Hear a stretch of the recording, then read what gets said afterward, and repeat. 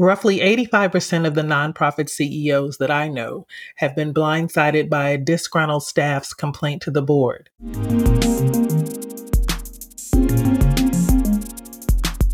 Welcome to Life and Leadership with Kim Williams. I'm the CEO of Interfaith Family Services, a nonprofit that provides housing, help, and hope for families facing homelessness. I'm also the principal of Kim Williams Consulting, a change management firm that empowers nonprofits to change for the better. And I'm the author of Diary of an Insecure CEO, How I Went from Feeling Rejected to Raising Millions. I've led through a variety of organizational issues while raising over $50 million to fight poverty and learning a lot in the process.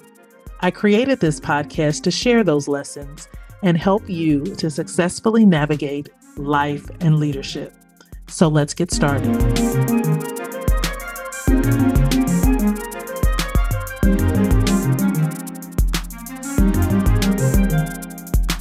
Thank you so much for listening today. I'm really excited about part 3 of my Staff Struggles series this summer. Today, we're going to be talking about being blindsided by board complaints. Not a fun topic, but a needed one. So I'm going to explore that today. But before I get started, I want to offer this disclaimer. There are times when whistleblowing situations are warranted and appropriate. And in those cases, the evidence will most likely necessitate that the board take action. But this is not what I'm talking about in this episode. I'm talking about the kind of complaints that I and many of my colleagues face or have faced on a regular basis.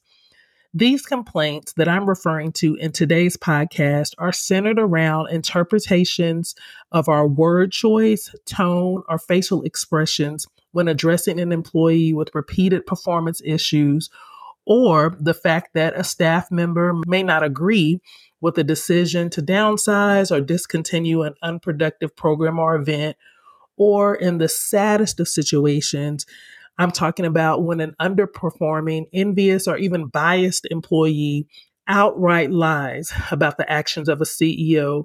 In other words, saying that they did something unethical in hopes of embarrassing them at the very least, or getting them unjustifiably terminated at the most. These are the types of complaints that unfortunately happen often, and they're the ones that I'm addressing in today's episode. So just wanted to make that clear. Didn't want anyone saying that I am discouraging people from, making a complaint. But what I am saying for CEOs on the other side of false or inappropriate complaints, I want to talk about that today, and I want to talk particularly to them. So let's get talking.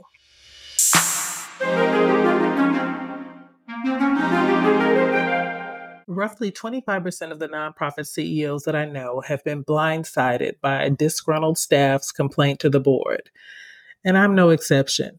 In my 12-year career, I've had 3 such complaints that I know of. But the first and most memorable one was surprising because it came from someone who I considered to be both a colleague and a friend. Now, the others were pretty predictable. The good news is that for me and the others that I know of, the complaints did not work, the weapons did not prosper, and we remained in our roles.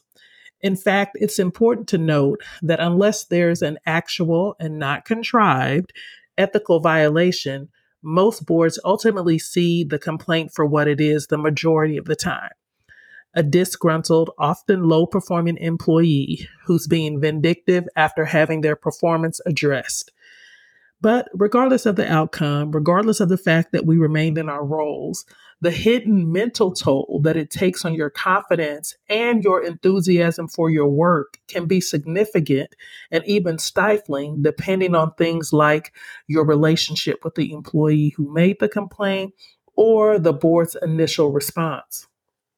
If you've personally invested in the employee, for instance, if you've mentored them, given them opportunities, or trusted and confided in them, you may experience feelings ranging from betrayal and disappointment in them to stupidity for having trusted them and disappointment in yourself for not knowing better or ignoring the signs. Now, if the board initially reacts in a way that signals that they believed the worst, failing to give you the benefit of the doubt, for instance, you can be demoralized, disappointed, and even discouraged. Now, if you've read my book, Diary of an Insecure CEO, you know that I've been through both scenarios simultaneously, and it was the most difficult time in my career. Thankfully, it's been more than a decade ago, but I still remember what it felt like. I felt a full range of emotions, all those that I just mentioned, and I felt them for quite some time. Despite the fact that I was not guilty of the inappropriate behavior that I was being accused of and that I had the records to prove it, it hurt just being accused. It was frustrating just having to prove myself all over again. Sure, I put on a brave face most days, but there were other days when I went home and cried on my husband's shoulders. I went from being angry at the situation to afraid that it would cost me my professional reputation and even my career. In the days and weeks that followed the incident, my actions and attitude fluctuated severely. I went from being a recluse at one point to tiptoeing around staff at another point to failing to give my faithful staff the feedback they needed at another point. I was at a loss as to how to proceed. So I did what I do when I'm at a loss. I spent some time away in prayer and in reflection, and I went to the Bible for guidance. Now, here's the thing. I've learned that it's best for me to go inward for reflection versus going outward for direction when I'm facing severe criticism and hardships. Many times, your employees, and unfortunately, some of your board members think that it's the CEO's responsibility to make sure that all the staff are happy all the time. Then there's the fact that how to keep employees happy articles probably outnumber how to be a good employee article 25 to 1 online. If you look at the culture alone, meaning the popular culture, you feel a sense of responsibility and an undue sense of failure when an employee unjustifiably complains or criticizes your efforts. But when you study the lives of leaders you admire the most, those who've really made a difference, you'll find that all of them had critics and even a few enemies. And when you read the life of Moses in the book of Exodus, you get insight into why. So, when you're a visionary or a change maker, your job is to take a group of people or an organization from one level to another. And anytime you're taking a group of people through a major transition, the fear and uncertainty will cause some of them to turn against you. Complaining when you're enduring the strain and stress of leaving your comfort zone is normal. We do it. And it has to do very little about the leader themselves. It's mostly about the insecurity and immaturity of the person complaining. I want you to think about a time that you were stretched. Maybe you got a personal trainer and they asked you to run harder or longer than you thought possible. They may have asked you to lift a weight that you thought was too heavy. And while they were telling you that, you hated them. Like you were like, oh, they're getting on my nerves. But when you did it, you felt successful. Well, you didn't really hate your trainer. You just hated the feeling of discomfort. That's often what's happening from a cultural standpoint when you're leading an organization through a period of change. They don't really hate you as much as they hate the feeling of being uncomfortable and being stretched and being told that they should do more than what they've done before. All those things together create tension and stress in the environment. So that's absolutely normal. And it's normal when you're leading an organization to new heights because they don't see what you see. They don't hear what you hear, and they don't know what you know. And that lack of understanding will cause even faithful employees to question the leader from time to time. And it'll definitely cause unfaithful employees to rebel. It's just normal. And it's what God uses to separate the wheat from the tare. That's the comforting part. But there's also a warning in my study of Moses that I want to share with you. That warning is this.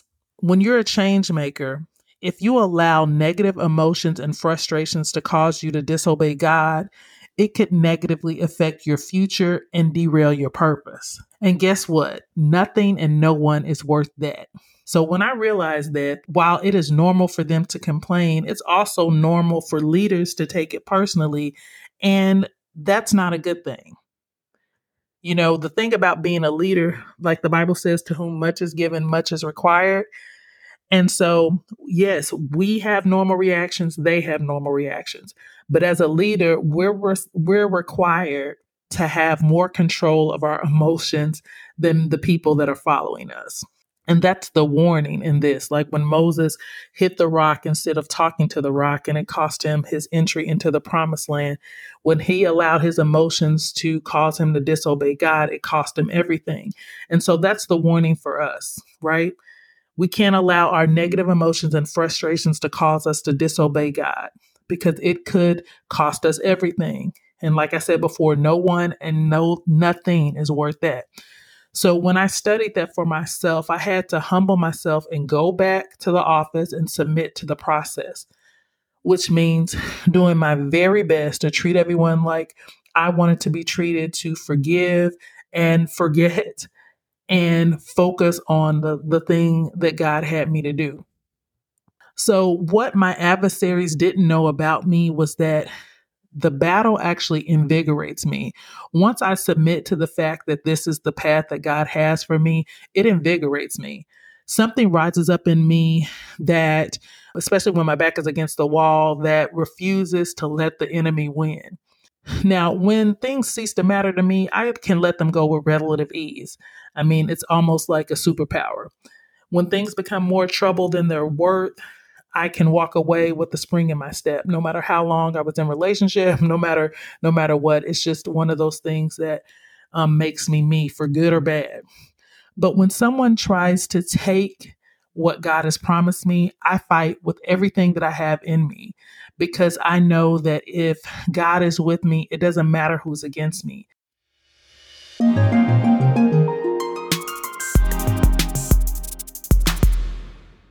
All right. So if you've listened to my podcast for any amount of time, you know that for the first half of the podcast, I like to tell a story, either about my experience or, maybe a client's experience if I've had permission to do so.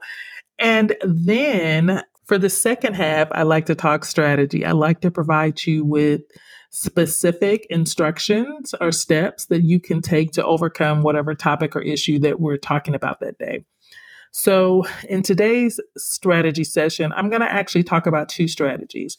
The first is how to deal with the board complaint when it occurs, and the second is how to reduce them or, at minimum, reduce their impact. But first, let me begin with 3 quick steps for how to deal with board complaints to begin with. You guys know that I love alliteration because it makes note taking and memorization really easy. Let's call these the 3 B's for board complaints. The first B for board complaints is to breathe. Take a deep breath, but more than anything, allow this breath to signal the need to gain control of your emotions.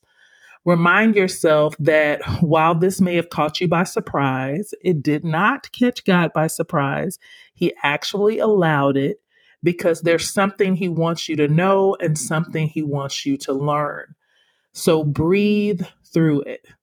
Ask for a moment to center yourself before proceeding if you need to.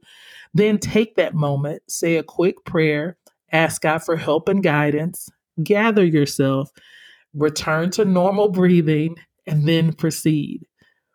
If it's not possible in the moment, ask for the time that you need.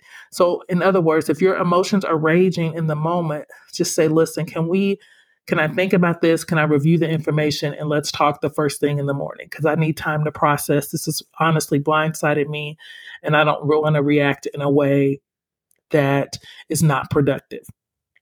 Um, also, if there's one thing that I regret, doing when these things happen was not taking the time to gain control of my emotions earlier in my career. Not just when this happened, but when other stressful things happen. And, honestly, I didn't even know that that was an option for me. I had to learn that through therapy that Just because something is going on and it feels urgent and even chaotic doesn't mean that I have to respond. I can take a moment to center myself so that I can bring a better version of myself to that issue. So that's the first thing, breathe. The second thing is believe the best. You really need to hear this.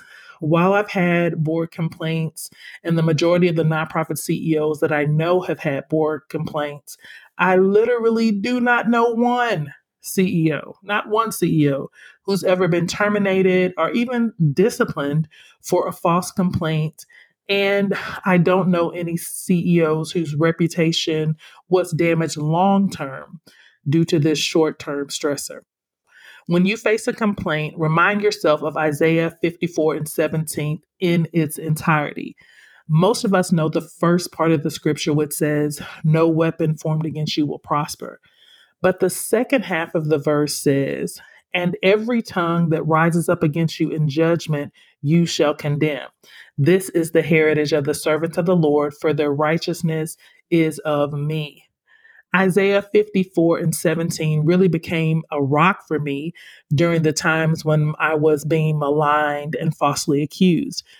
Because first, it reminds me that it's not going to prosper. It's not going to affect the plan of God for my life.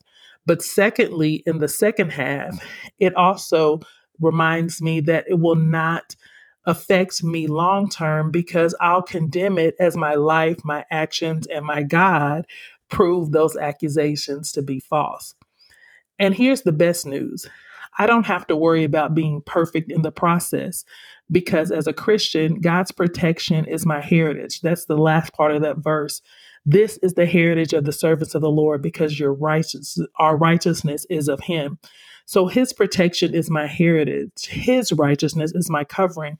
So as I go through all these emotional up and downs and maybe say some things that I shouldn't say in the process just because I'm overwhelmed or frustrated, God's righteousness covers me. He knows I was blindsided. He knows this was challenging for me. And so he'll cover me and he'll still ensure that no weapon formed will prosper. And that is amazing reassurance.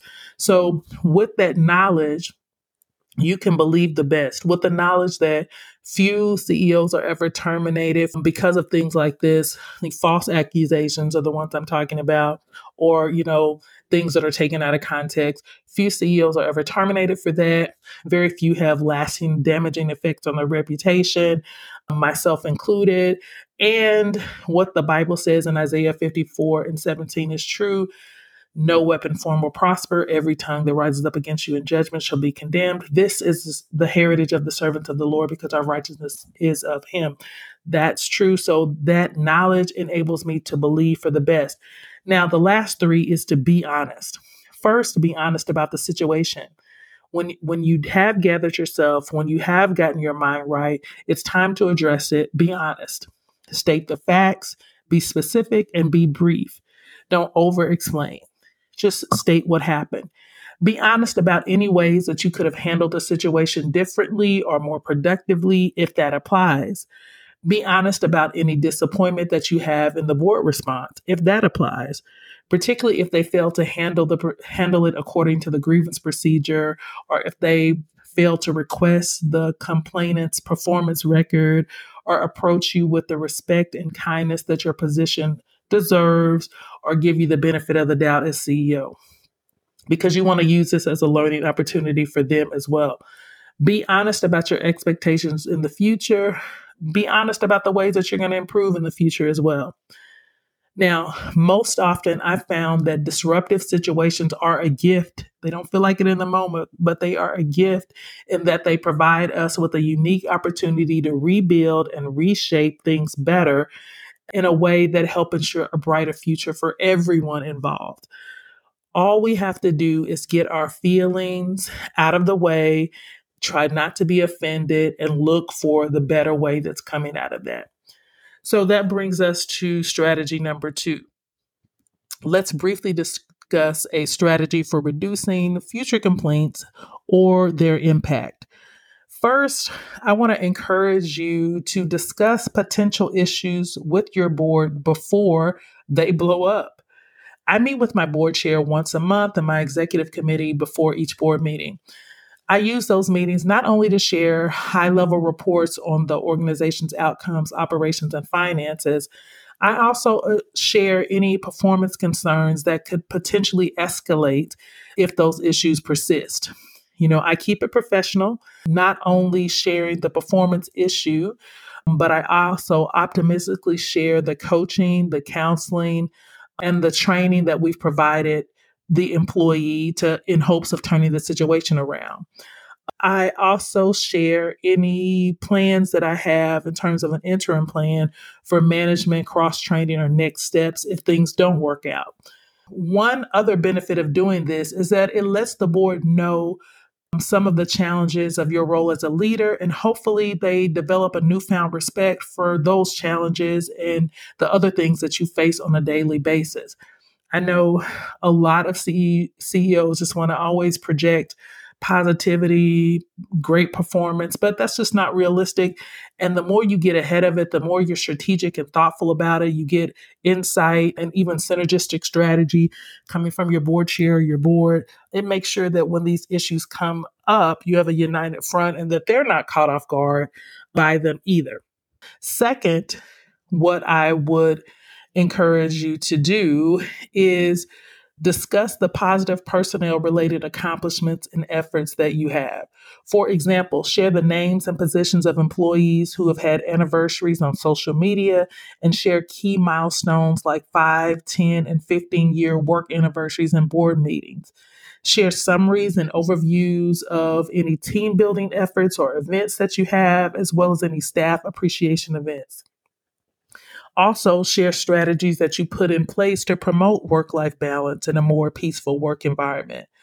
I remember doing this once in a board meeting for the first time, and I had several board members remark how they wanted to use some of our ideas for their offices, while others even joked that they wish they worked for the organization because of what we did to really be thoughtful about our staff and their concerns.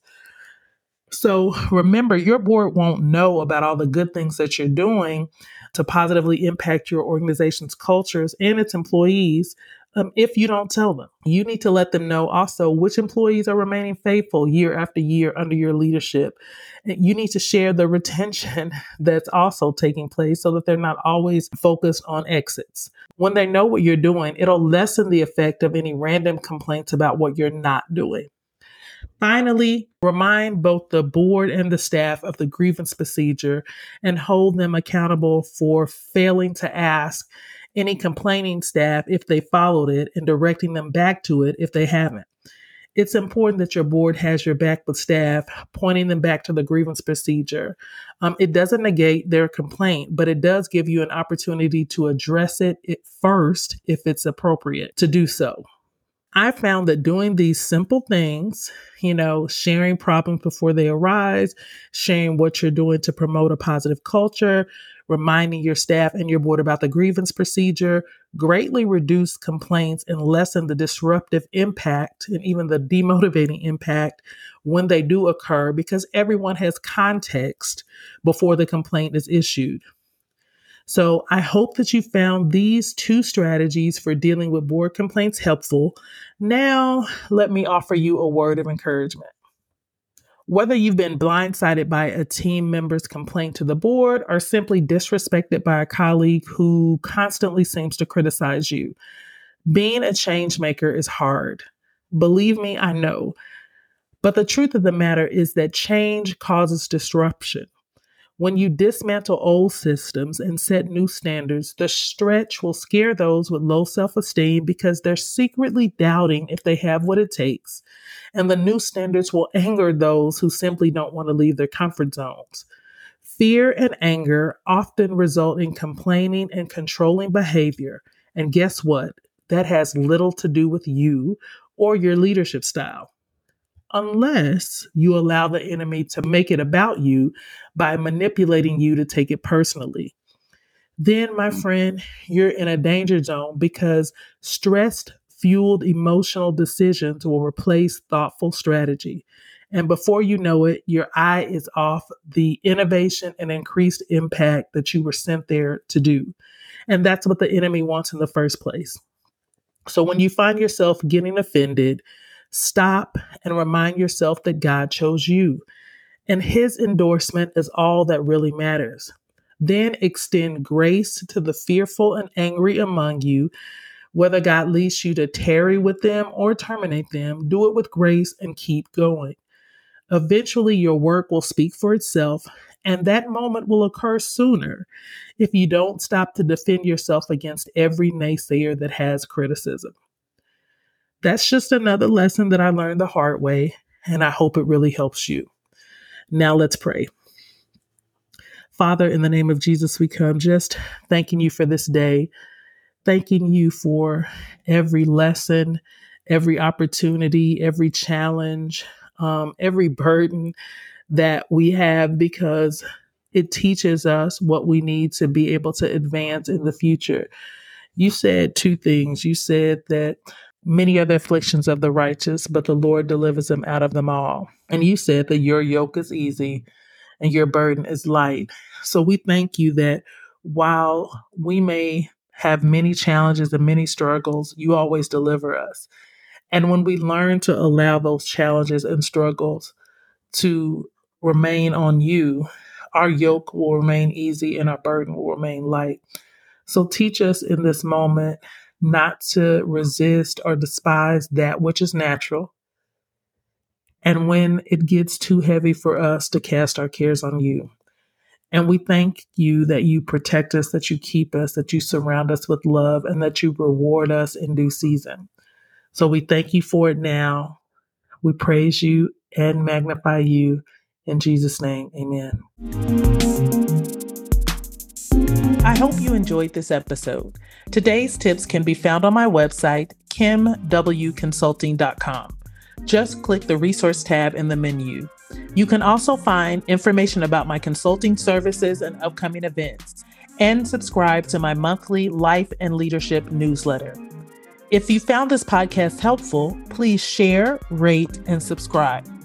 Thank you for listening, and remember, change is inevitable, but changing for the better isn't. Change wisely.